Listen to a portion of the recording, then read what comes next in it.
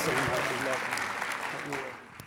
Thank you, President Hagan. I just have to make one correction. I graduated in 1997, not 93. I got to get every year back that I can. I had to do the math earlier, and it is just such an honor to be here. And I was talking to my old roommate, Kirby, who preached here yesterday, and I said, that is an example of God's grace, because if you would have seen us 20 years ago as roommates, nobody ever would have thought that that could happen.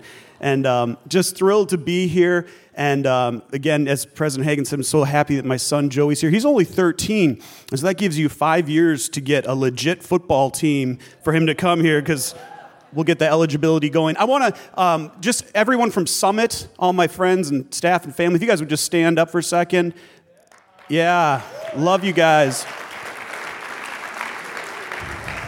And I have been the lead pastor at Summit Church for almost 6 years now. It's an 85-year-old congregation doing a church revitalization there, which is a very exciting thing. One of the jokes we have when we talk about our church is that everybody who attends Summit falls into one of two categories. They've either been there for 50 years or 50 minutes. We've got a lot of seniors and a lot of young people that are coming in. And one of the things that I've noticed over these last few years is that there are so many similarities.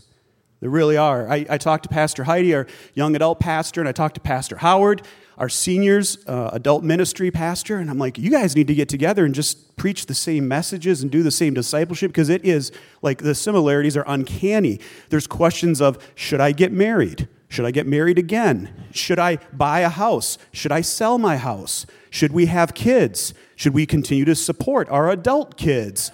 What am I going to do with the rest of my life? I mean, it sounds like a joke, but there's a lot of those like end-of-life questions that are coming up. And for young adults, there's a lot of those beginning-of-life questions. And one thing that I've noticed through just observing and experiencing that over the past few years is that a lot of the childhood worries and insecurities that develop in us, they don't leave us with age or time. Sorry to break the news to you, but it doesn't, whatever insecurity you feel or you're experiencing or is manifesting itself in your life today, it's not going to suddenly go away when you graduate, when you get married, when you get a job or in your career, get a house, have a family. It's only going to magnify. And so I want to speak to you today, and this is a word that God has put on my heart in such a strong way that I believe is very timely for some of you here that are struggling with insecurity or worry, that God wants to set you free of that today. He wants to do a work in your life today, not later, not when your circumstances change, not when that bucket list box gets checked with getting married or having kids or having a job or finishing school or passing a test. He wants to do something in your lives today, regardless of your age, your place in life, how far along you are spiritually. He wants to bring about change in our lives. If you turn your Bibles to Matthew chapter 6, familiar verses, Jesus is speaking in the Sermon on the Mount, and he's giving all kinds of instructions and teachings on the kingdom of God. The implication is that he's talking to his disciples, people who are followers, people who we would consider saved. They're Christians. They're already in. This isn't instruction on how to be saved or how to have eternal life, but more importantly, how to live as a follower of Jesus.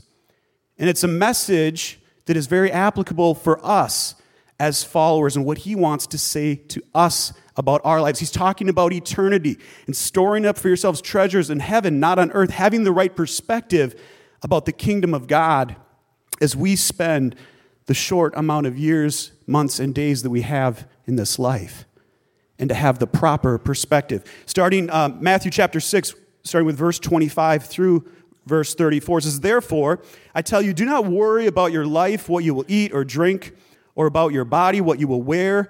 Is not life more important than food, and the body more important than clothes? Look at the birds of the air.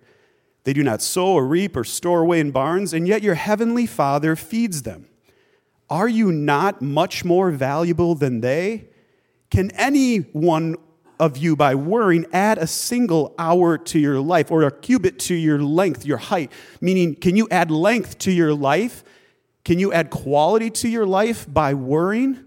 These are all rhetorical questions, but I'm sure someone there was like saying, no, I can't. Tell us more. And he's continuing on, drawing these parallels and parables and stories and illustrations to drive the point home that we do not need to live in our insecurities and our worries when we're in the kingdom of God, when we are a Christian, we are a follower of Jesus, that he is promising us something more than we could possibly imagine.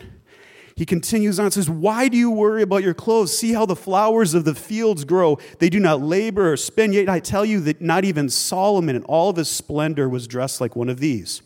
If that is how God clothes the grass of the field, which is here today and tomorrow is thrown into the fire, will he not much more clothe you, you of little faith?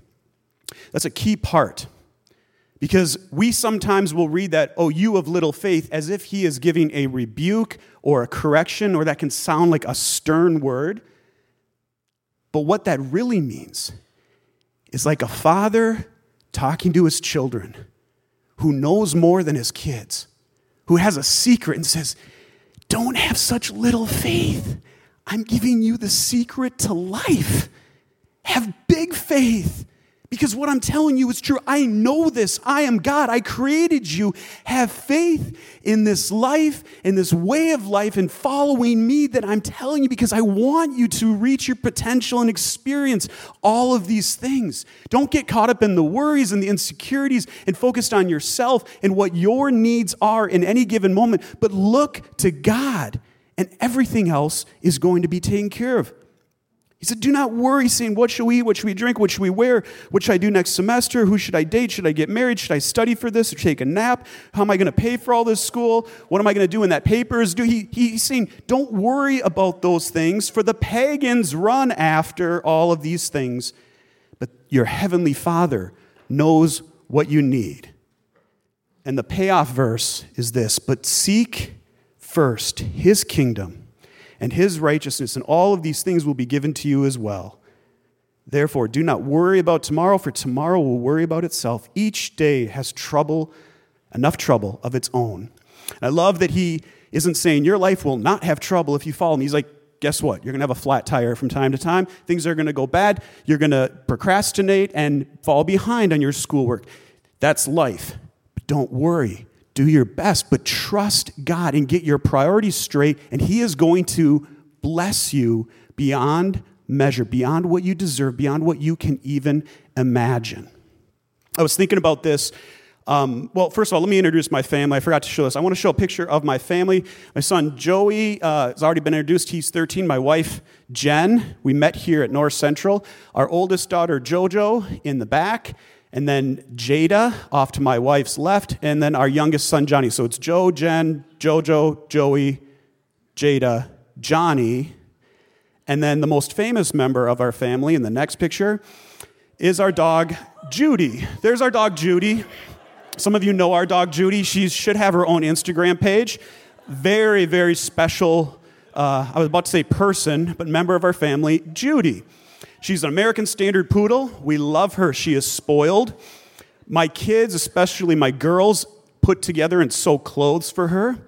They dress her almost every day. When she doesn't have clothes on, she looks at us like, what are you going to do, make me walk around naked? Through Judy, God did an amazing work in my life. Okay, now I'll tell you about that in a second, but I want to show you a picture of Judy dressed up for Christmas. You can go to the next picture. That's the Mariah Carey album cover. Some of you are too young to remember that, but Judy is a babe. We love her. And she normally is dressed like that. You can take that picture down. That gets a little creepy. I was resistant to getting a dog, and my wife kind of tricked me into getting a dog because when I was younger, my family went through 3 dogs in about a year where I loved them, they died, they got sick, we got a new one, died. I would be in the backyard digging a grave for my dog, like the size hole you could bury a baby grand piano, and it was like raining. I'm like the Shawshank Redemption with my arms like, why, God? Why would my dog? And so I said I never wanted to have a dog. And when we got Judy, I was resistant. I told my family, I'm like, I'm not going to take care of her. I'm not going to let her out. You're going to have to feed her. She's not my dog. You guys are going to have to take care of her. But then Judy would start cuddling against me at night and calming me when I was nervous and just being there for me. But I still outwardly was saying, I don't really care. It's just a dog. Then one particular morning, I got up really early on a Saturday morning. Everyone else in the family was asleep. I believe it was in November a couple years ago. Nice, cool morning. The sun was just rising. I had that feeling like, oh, it's Saturday morning. I'm up early. I went downstairs. I got a cup of coffee. And I'm a big podcast listener. Like, I can't go anywhere without earbuds. I couldn't find mine, so I grabbed my daughter's bright pink Hello Kitty earbuds. I put those in, couldn't find a coffee cup, so I took my wife's pink bedazzled coffee cup. And I grabbed Judy and her leash, and she has a bright pink leather collar, a hot pink leather leash.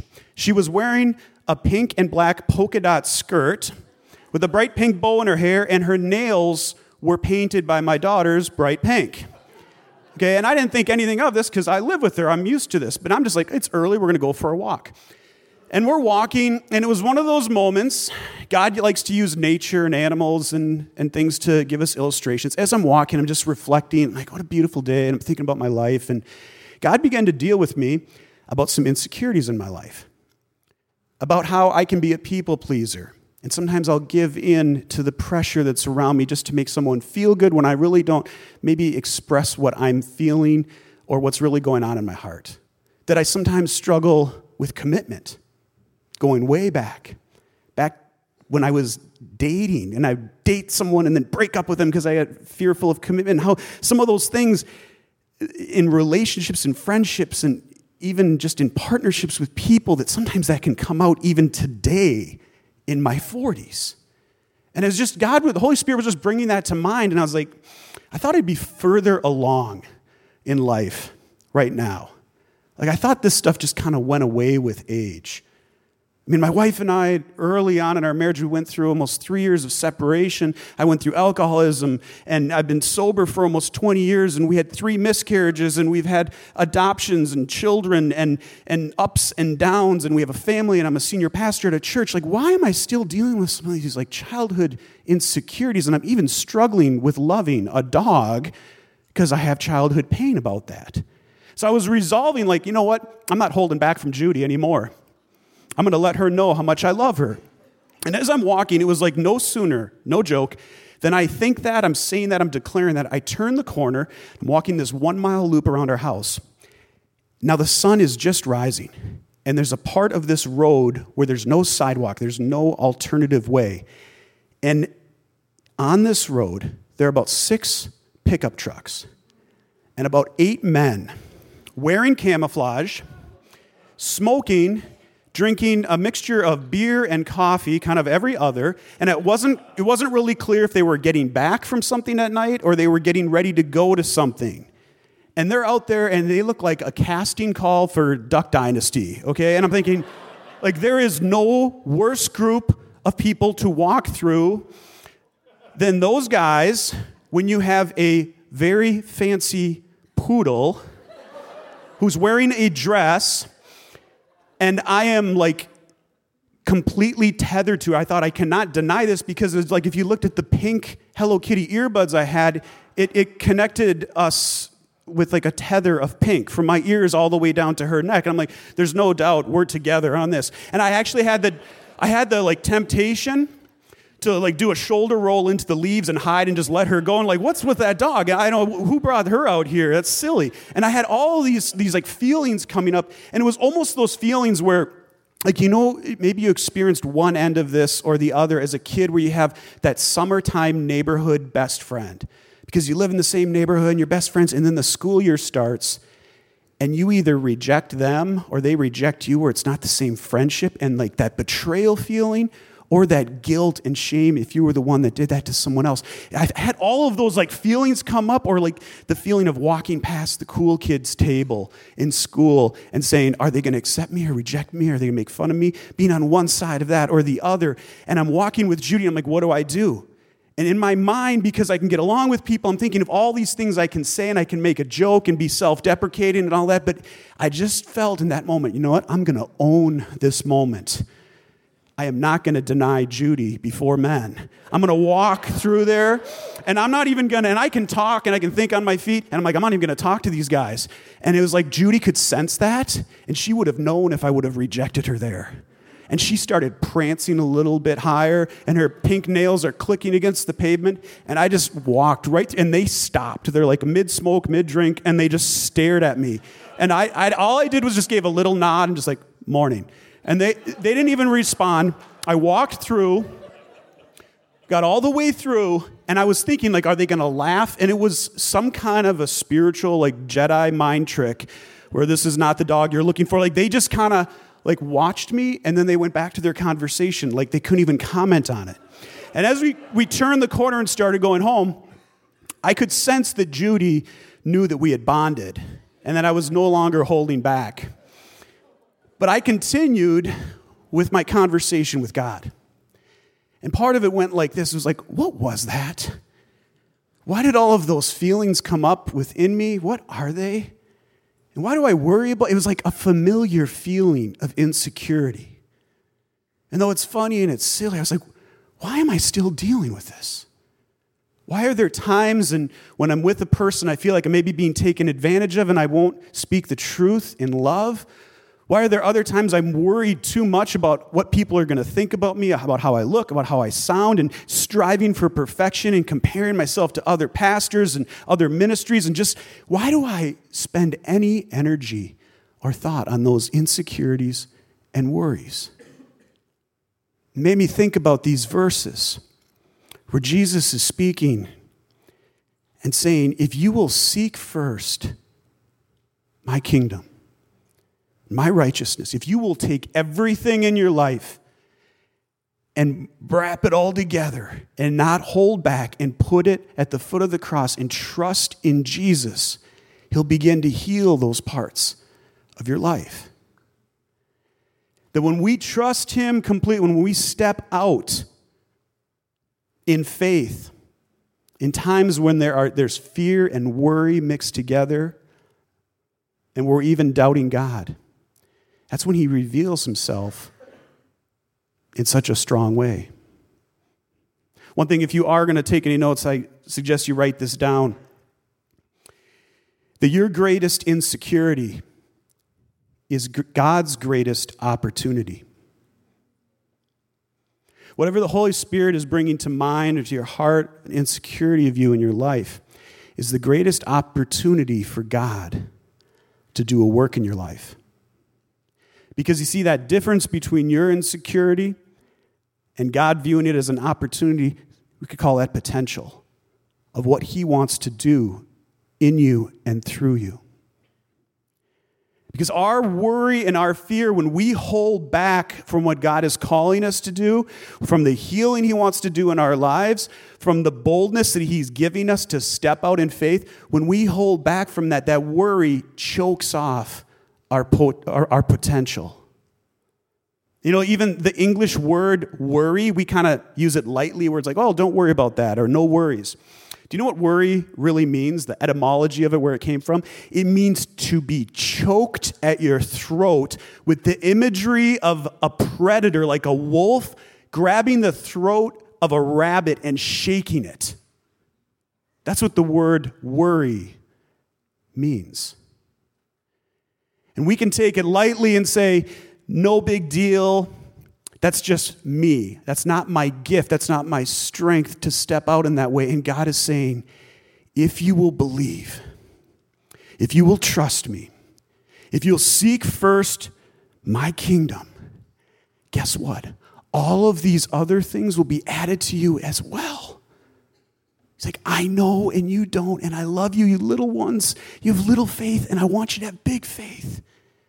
Don't live your life being held back, choked off with your potential being left behind. Instead, step out in faith and let your greatest insecurity be God's greatest opportunity to add all of these things to your life. I was thinking just this morning and talked to President Hagen, and I could go on and on about how much I love this man. and his wife Karen and their family, and just getting to meet them when they first came to town and just sensing their anointing and that God had prepared them to be here, and so happy and joyful about that. And it was at Partners for Progress, and when President Hagin was talking, and he was sharing the story about when he put on his cape, and that earlier that day he went for a walk, jog, and went by a homeless man who was laying on the ground with a blanket. It was like, in one of the most prophetic ways ever, God spoke to me in that moment. And I was reminded of a story. Actually, I had to write about this with my senior thesis here at North Central. It's like one of the only things I remember from this paper on the chaplaincy. But it was the etymology of the word chapel. And you know where we get the word chapel? It's from a story of a man who was a French soldier who was walking one night with his cape and his sword. He was doing his job. He was working for the government. And as he was walking along, he saw a homeless man who was laying on the ground without a blanket or any kind of protection. And he took off his cape and he took his sword and he cut it in half. And he put that half of the cape around the homeless man and he continued on. And thinking about what's going to happen, that he just destroyed government property and he's going to have to explain this. He was a little worried, but he felt so compelled to do that and to leverage what he had for someone else. And that night while he was sleeping, he had a dream, a revelation, where the words of Christ came to him and said, "Whatever you do for the least of these, you do for me." And he saw an image of when he did that for that homeless man. It was as if he was doing that for Christ. And that became such a legend, such a powerful moment and story, and such a life-changing moment in that man's life, that they took his half of the cape and they put it in a room to keep it safe, that then with the translation from those words, the room meaning the place of the cape literally means chapel. So when you say you're going to chapel, you really are saying, I'm going to the place of the cape that was cut in half for someone who was in need. And I shared that with President Hagin. I just thought that is such a powerful example of what I've seen in your life as a pastor and as a president and someone who cares for the down and out and cares about the future of others. And I want to share that with you, North Central, that I believe with all of my heart that God is preparing this group, this school, for amazing days ahead, beyond your comprehension. And my prayer all morning has been that the Holy Spirit would begin to speak to you about your insecurities and your worries that want to choke off that potential.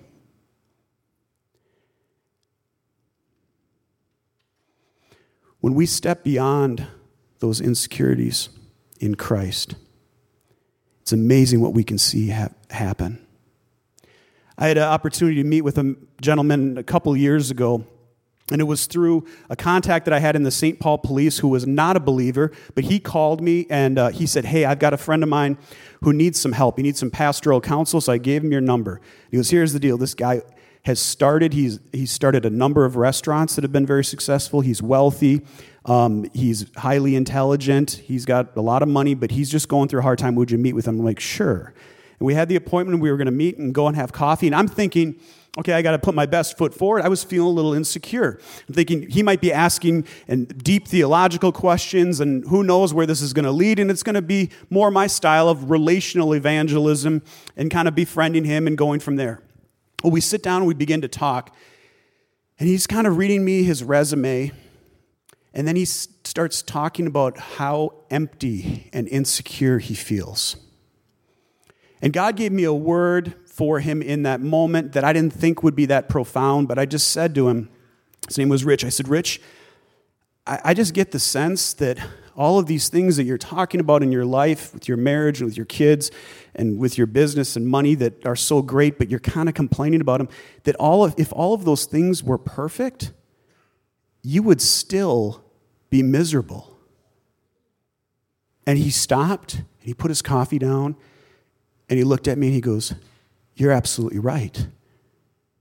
He's like, "You know what I just realized? I am lost." And then I'm left with, what do I say to that? And so I'm like, I know how you can be found, And I'm waiting for like Kirk Cameron and an evangelism video team to come out. I'm like, this is like way too easy. He's like, how can I be found? And I'm like, his name's Jesus? And he's like, tell me more. And it was like the fish were jumping in the boat, that kind of, where it threw me off, where I'm like, should I make this more difficult? This guy's smart. He's like very successful. And he's like, so Jesus can solve this? And we start talking, and he goes, well, what do I need to do? And I explained to him, and he's like, can I do that right now? And I got a little nervous. I'm like, we can, but the church is just a block away, and maybe be more comfortable. And he's like, okay, let's do that. And then as we're walking out and we're crossing the road, I'm like, Rich, you stand here, because if like you get hit by a car and die, I'm never going to live this one down. This is like, wait. And so we get to the church and we kneel down, and I lead him in salvation and putting his trust completely in Jesus. And he like looks up, and I'm like, what do you think? And he goes, I feel found. And he was like, I can't articulate it.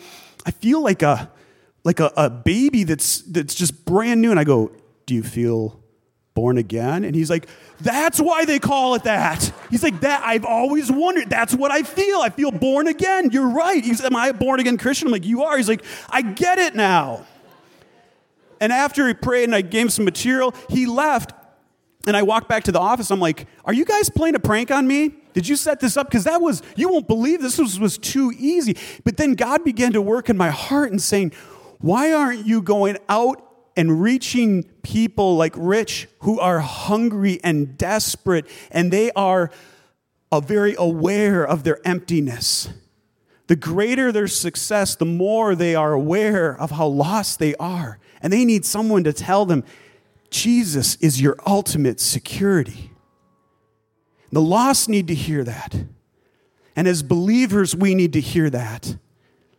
That Jesus Christ is our ultimate security.